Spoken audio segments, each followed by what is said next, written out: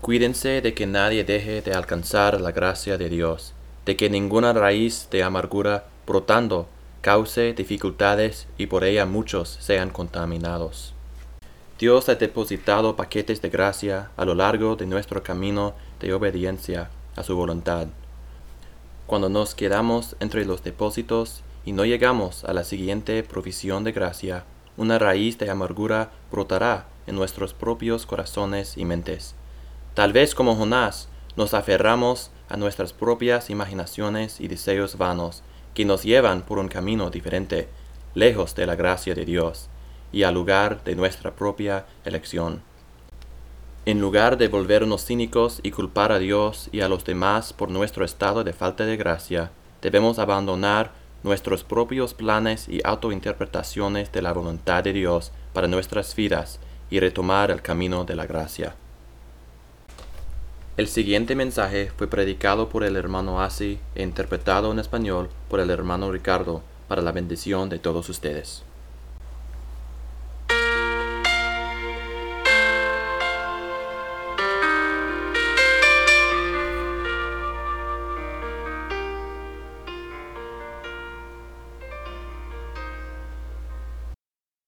Gracia o amargura. Escuchen esta escritura.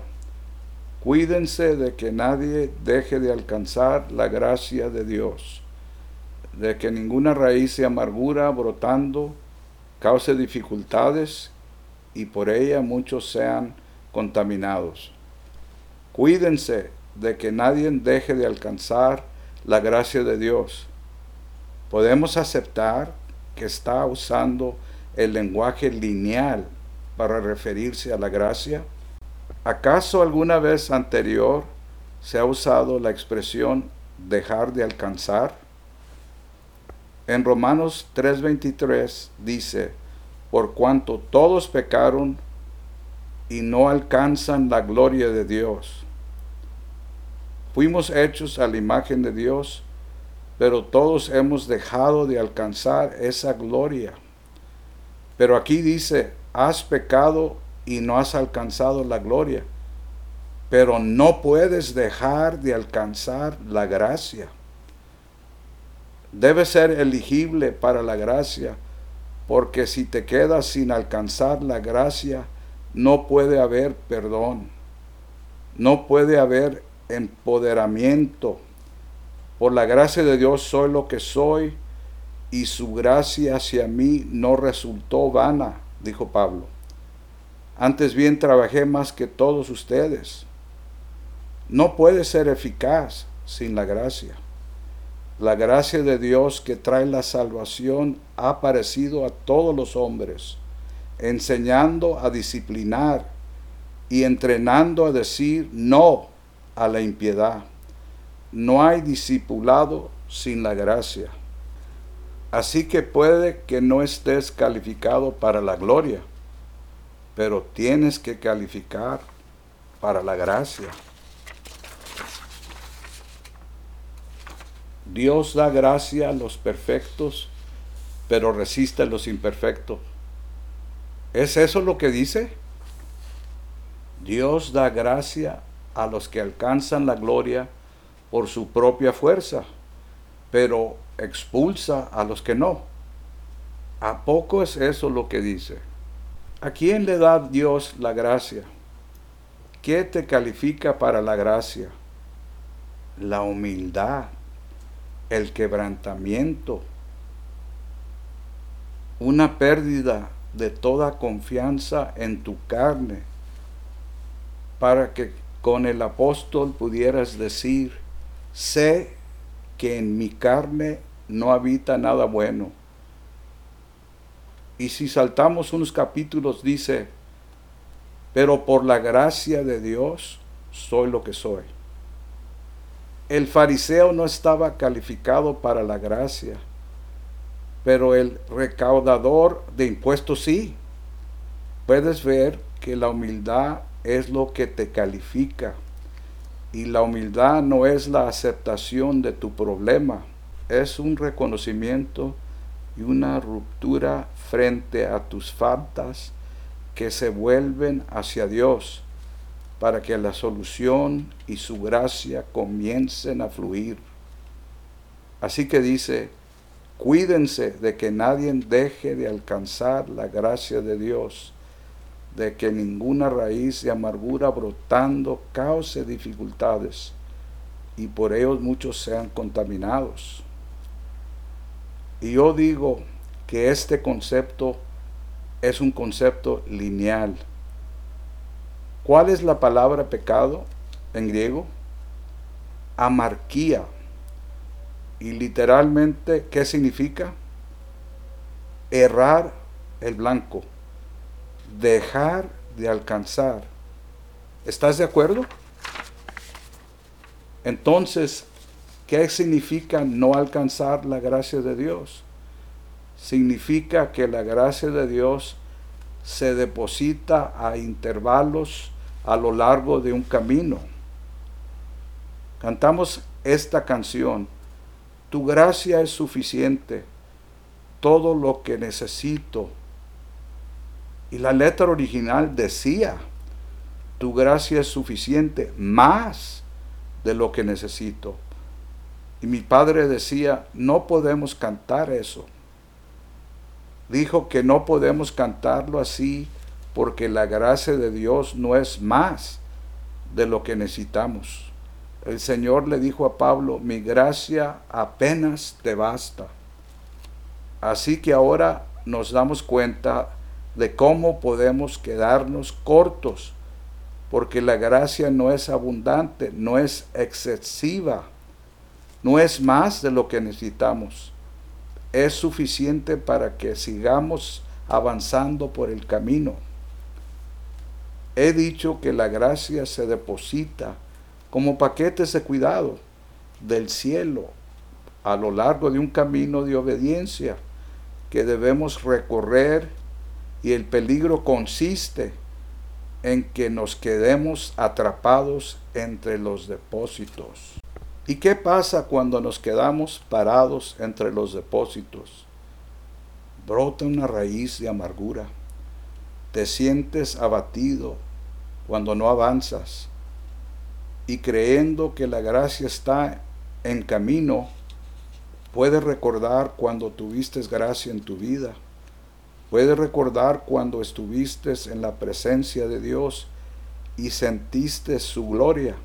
Sentiste su favor inmerecido, sentiste que te sonreía, sentiste que podías seguir adelante y te levantaste y empezaste a presionar, pero en algún lugar de esa pista, entre los depósitos, tu mente empezó a tomar el control y dijo, oh, esto nunca va a llegar, oh, esto no va a pasar, ríndete.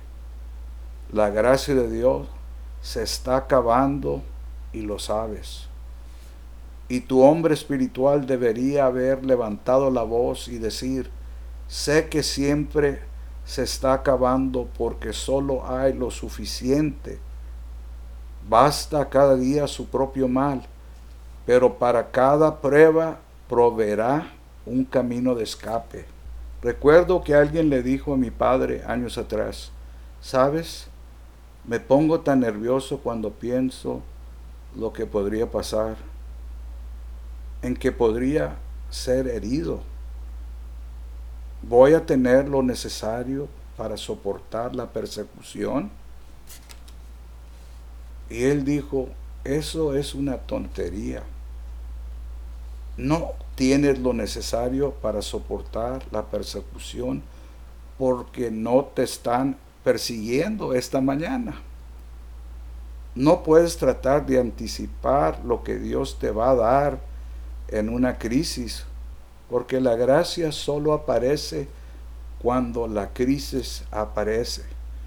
Y el diablo puede derrotarte antes de que te unas a la batalla si empiezas a hablarte de lo que no tienes, de lo que el mañana necesita.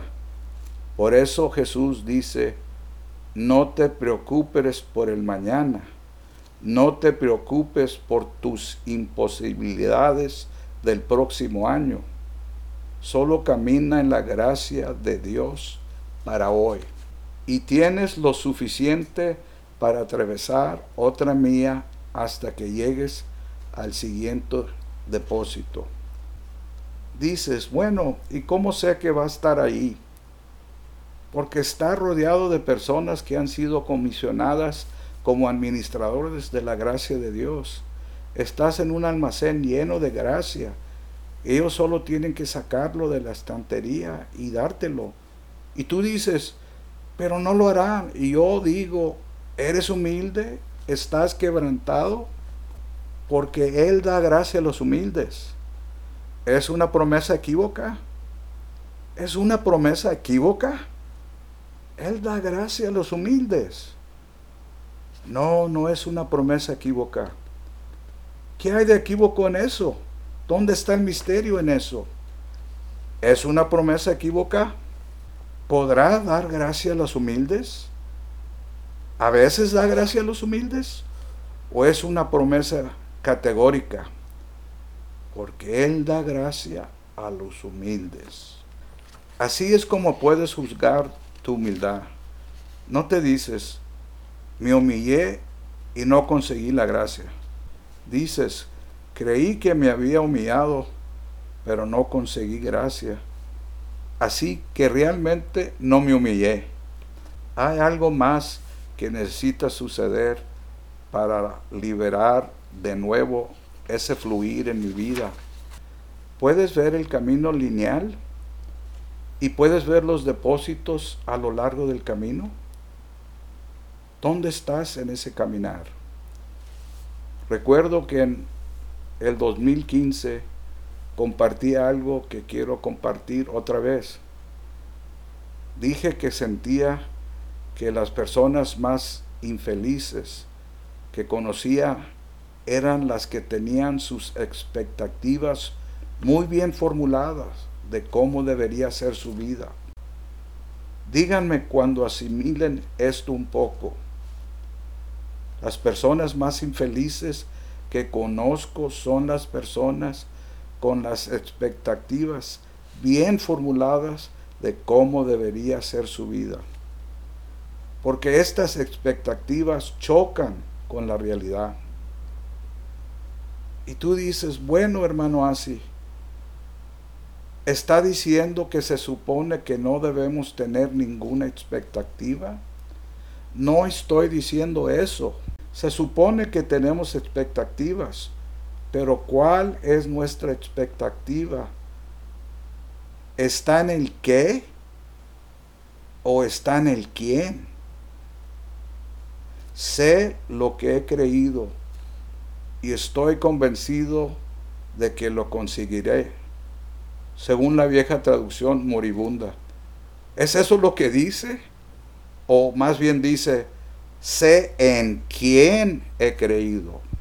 Se nos permite tener fuertes garantías y expectativas, pero están en el carácter de Dios, están en los atributos de Dios, están en la palabra de Dios, ahí en la bondad de Dios y ahí en la fiabilidad de Dios, pero no están en el qué. Así es como realmente te tropiezas cuando crees que Dios te ha dado un qué y no está sucediendo en tu tiempo. Y entonces te pones muy infeliz, caminas con esa cara tan larga como la de un caballo de carga, desanimado, sin gracia, sin alegría. Y cuando la gracia se va, también se va el poder. Y cuando la alegría se va, también se va la energía. Y sin poder y energía, el diablo te devora. Eres un bocadillo preparado para su deleite. Y esta imagen, la pintura de un cristiano irresponsable, arrastrándose en el calor de la opresión. Esto ocurre a menudo y es demasiado común, ¿no? Creo que el profeta Jonás lo sabía cuando dice esto. Dice en Jonás 2, versículo 7, cuando en mí desfallecía mi alma, me di cuenta de que Dios no era fiel. ¿Es eso lo que dijo? Eso me sorprendió. Me gusta eso, porque creo que he visto algún decaimiento en mi propia vida, en la vida de otras personas. ¿Estás desfalleciendo? ¿Tu vida en Dios está desfalleciendo? ¿Tu gozo está desfalleciendo? ¿Se está desvaneciendo? ¿Solo lloviznando, goteando a través de todas las grietas de la duda? Cuando en mí desfallecía mi alma, de Yahweh me acordé, y mi oración llegó hasta ti, hasta tu santo templo. ¿Dónde estaba ocurriendo su desfallecimiento? ¿De dónde hace este comentario? Está recordando dónde estaba su vida. Recuerda, él estaba en el vientre de un tiburón o de un pez muy grande. Y está hablando en tiempo pasado, cuando en mí desfallecía mi alma. Casi se podría pensar que todavía está desfalleciendo. Pero no es porque su actitud haya cambiado. De Yahweh me acordé, y mi oración llegó hasta ti, hasta tu santo templo. Y él dice, los que confían en ídolos vanos, su propia misericordia abandonan. ¿Has oído esto? Los que se aferran a ídolos inútiles. La palabra su ídolo no significa una estatua, sino una vanidad. ¿Qué es la vanidad? Es una falsificación de gloria. Eso es lo que es la vanidad. La gloria viene cuando se hace un completo sacrificio y oblación de la carne.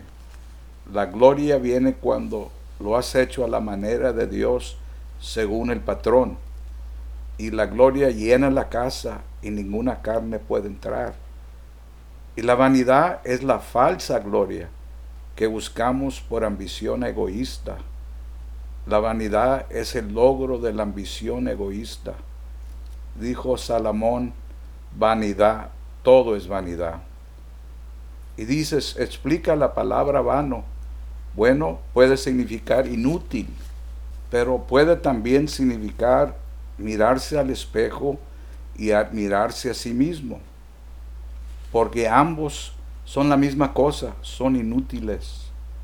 Estás mirando a un falso Dios, y el truco del diablo es hacer que cambies la gloria de Dios por la vanidad del hombre, por la vanidad del yo, y que hagas cosas difíciles y desafiantes para la vanidad del hombre en lugar de la gloria de Dios.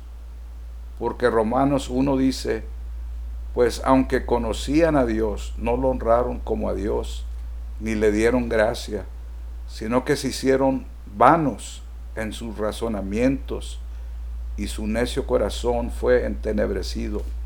Tus emociones se apagan cuando te vuelves vano en tu imaginación, y cuando te aferras a las fantasías vanas, pierdes la gracia que podría haber sido tuya. Cuando Jonás dijo que los que consideraban las vanidades mentirosas abandonan su propia misericordia y gracia, ¿de quién estaba hablando? ¿A una persona en medio de la nada? No, estaba hablando de sí mismo.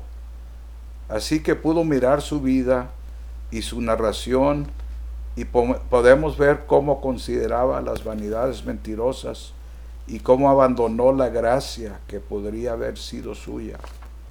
¿Cómo consideraba él las vanidades mentirosas? ¿Cómo se aferró? ¿Crees que él bajó a la bodega del barco con las manos envueltas en alguna estatua? No hay evidencia de eso. De hecho, este hombre odiaba a los dioses falsos, que es su modus operandi, el deshacerse de ellos. Entonces, ¿dónde está el aferramiento? Dios le dijo que hiciera algo para lo que no tenía la gracia, y se dijo a sí mismo que no tenía la gracia para ello. Dios dijo que fuera a hacer algo y él dijo, no quiero hacerlo, no me apetece. ¿Y por qué no tuvo la gracia de ir a obedecer a Dios? Porque se aferraba a lo que quería hacer, porque quería ir a Tarsis. Su aferramiento de ir a Tarsis le impidió hacer lo más difícil, que era Nínive. Así que las vanidades mentirosas, es lo que dije, la gente más infeliz es la que tiene el control más firme de cómo debe ser su vida. Viven sin gracia y viven sin misericordia, y dicen que es porque Dios no se presentó y proveyó. Y Dios dice, podría haber sido tuyo. La cosa más triste que el Señor podría decirme es, podría haber sido, o pudo haber sido. Los que confían en ídolos vanos, su propia misericordia abandonan. Podría haber tenido gracia en el camino a la obediencia, y lo único que nos hace perderlo es nuestra determinación, nuestra claridad, nuestro control sobre cómo queremos que sean las cosas. En los Salmos dice David, aborrezco a los que confían en ídolos vanos, pero yo confío en Yahweh. ¿Qué es lo opuesto a lo que se refiere a las vanidades mentirosas o al aferrarse a ídolos inútiles? ¿Qué es lo contrario? Confío en Yahweh. Es tu camino, oh Dios. Esto no es el camino que elegí. Esto no es lo que yo desearía hacer, pero voy a ir donde está la gracia. Había fantasías en el camino a Tarsis, pero había gracia en el camino a Nínive. Había imaginaciones vanas en el camino a Tarsis, pero había gracia y misericordia en el camino a Nínive. Había expectativas y deseos fijos en el camino a Tarsis, a los problemas, desperdicio, desastre y el juicio. Pero había gracia en el camino, no amado, a Nínive. Tus manos pueden incluso envolver las promesas de Dios para convertirlas en algo que sea una posesión de la carne. ¿Crees que Abraham hizo eso? Puedes ver cómo mientras se aferraba a sus mentirosas vanidades, siguió renunciando a la gracia de recibir la promesa. Cuando iba a suceder en su fuerza, seguía aludiendo a él, pero cuando pudo confiar en Dios, incluso cuando Dios dijo, quiero que tomes esta promesa y le pongas un cuchillo, cuando pudo confiar en Dios, inmediatamente la recibió de la muerte en sentido figurado, nos dice Pablo.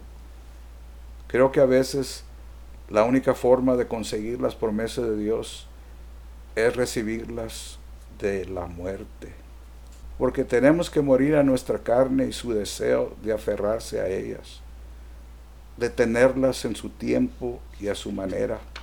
Tenemos que morir a ellas y luego las recibiremos de entre los muertos. ¡Oh, qué bendición!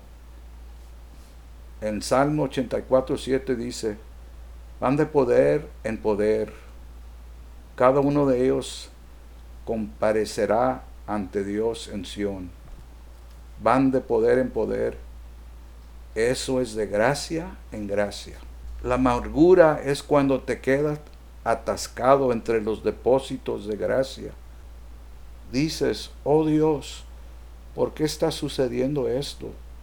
¿Por qué no siento la gracia en mi vida? Bueno, hay algunas opciones. Puede que te quedes estancado y no la conseguirás a menos que sigas adelante. O puedes estar aislado de los demás a tu derredor. Vas a obtener la gracia de Dios y la obtendrás de tus hermanos y hermanas. La parte que viene de Dios es entre tú y Él. Pero es posible que puedes aislarte de tus hermanos y hermanas. Recuerdo que dije a alguien la semana pasada, recuerdo hace unos 13 años, cuando estábamos esperando. ¿Oyes eso? Esperando nuestro primer bebé. Y cuando perdimos ese niño, cuando ella llegó al tiempo y dio a luz, él murió. Y nunca tomó un respiro ahí en el hospital. Tengo que decir que la pena que enfrentamos fue una expectativa frustrada. ¿Qué dices de una mamá que está embarazada? Ella está esperando. La expectativa es la dinámica más poderosa en algo así. Y por eso es anticlimático de la peor manera posible.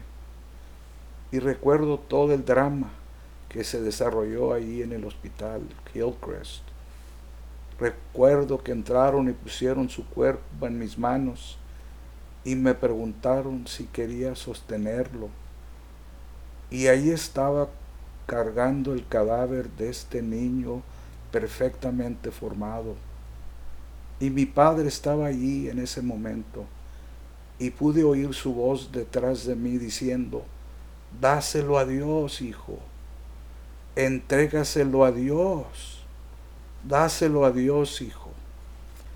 Y había algo en mí que sentía como, ¿cómo puedo dar lo que ya se ha tomado? La elección de dar ya me la han quitado.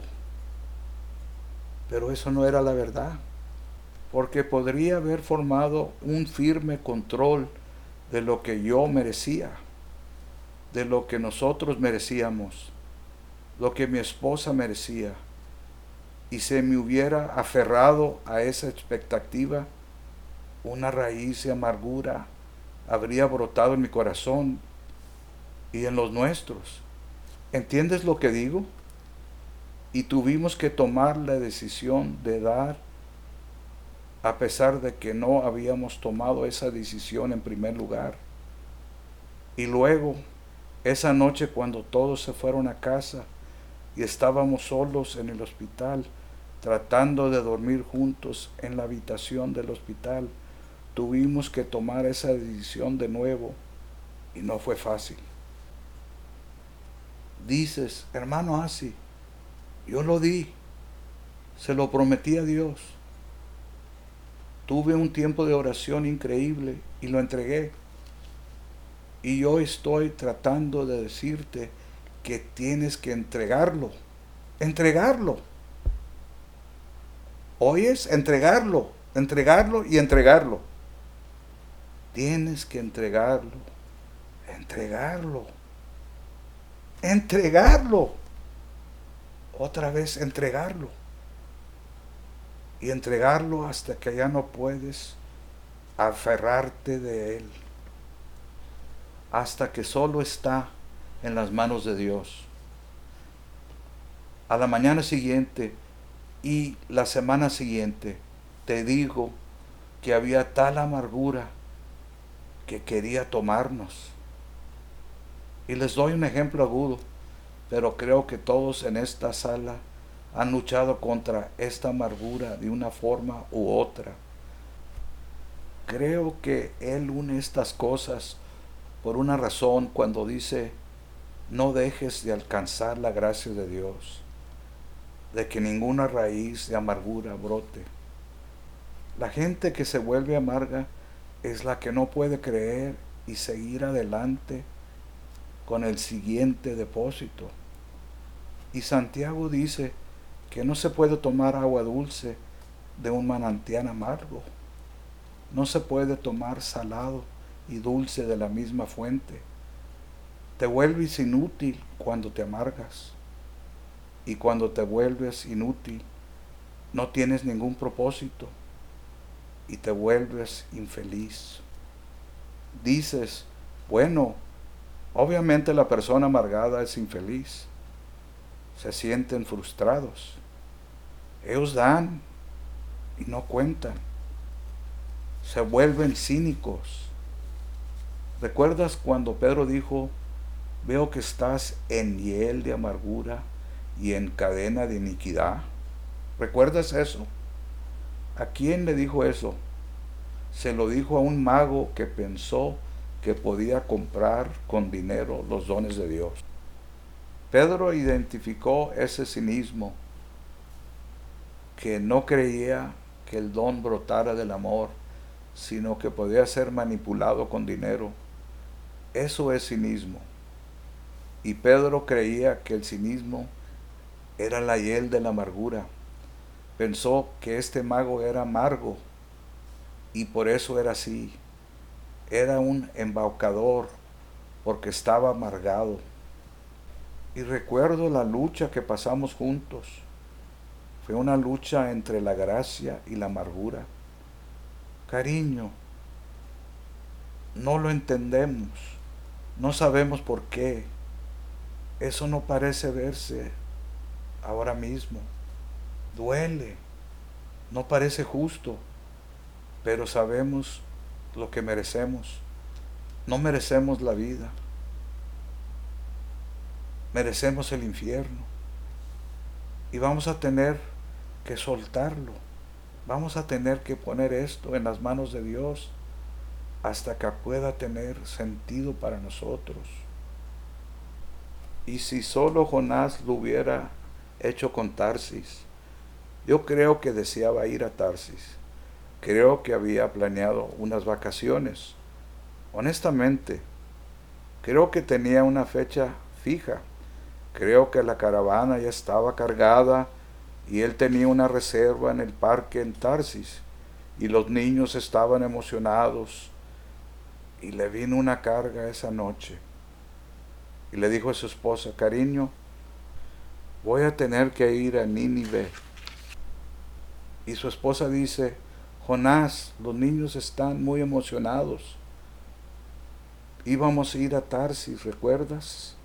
Es julio o agosto y son las vacaciones de verano. Es importante para la familia.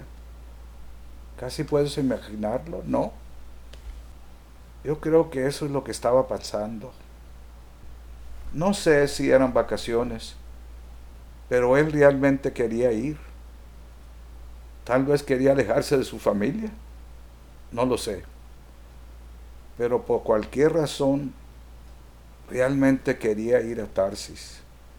Por eso no pudo encontrar la gracia de ir a Nínive.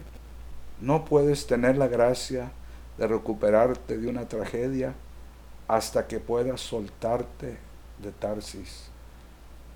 Hasta que puedas soltarte de lo que querías tú, lo que Dios pudo incluso haber querido darte.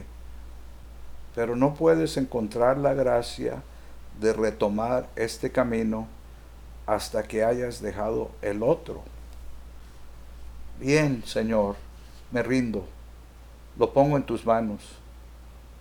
Si quieres devolverme eso, lo tomaré, pero lo pongo en tus manos. No quiero ver cristianos infelices, no quiero ver cristianos descontentos, porque sé que esos cristianos están tentados de mirarme de reojo y decir, oh, tienes la victoria solo porque has conseguido las cosas a tu manera. Quiero que sepas que no lo he hecho. Nadie aquí al frente lo ha hecho. Nadie en la congregación lo ha hecho. Ninguno de nosotros lo ha hecho a nuestra manera. Y podría estar descontento y vivir toda mi vida comparando la increíble gracia de Dios con mis estúpidas expectativas. O puedo decir que la vida del Señor es un misterio, es una sorpresa reveladora, y lo único seguro es su bondad, y voy a saber en quién he creído, y dejar que el qué sea una sorpresa a la vuelta de cada esquina, y tomarlo con calma. Tómalo con calma, porque solo manteniendo el paso voy de depósito en depósito, de gracia en gracia, de fuerza en fuerza, y finalmente me presento ante Dios en Sión. ¿Cuándo ha traído satisfacción a alguien la amargura? ¿Conoces a alguien que se haya vuelto amargo y haya recibido la recompensa que buscaba? Y puedo hacerlo a diario, vivir en constante tensión y frustración con la forma en que pasa la vida. Puedo decir, eso no es a mi manera. O puedo decir, danos hoy el pan nuestro de cada día. Dame hoy el depósito que necesito. Tu gracia no es excesiva, pero es suficiente, Dios. Y si se siente que estás agotado, es una invitación a la humildad. Que el Señor me ayude. Yo lo puedo sentir esta mañana. Lo puedo sentir ahora mismo en mi corazón. Siento la gracia de Dios que se aparece a todos los hombres. No es selectiva, no es parcial. No aparece para ese hombre y te excluye a ti. Aparece para todos los hombres y te invita a superar ese descontentamiento, esa frustración seca, molesta, irritante en el interior. Quiero proseguir hasta entrar a la gracia de Dios, la gracia que nos salva, la gracia que da poder.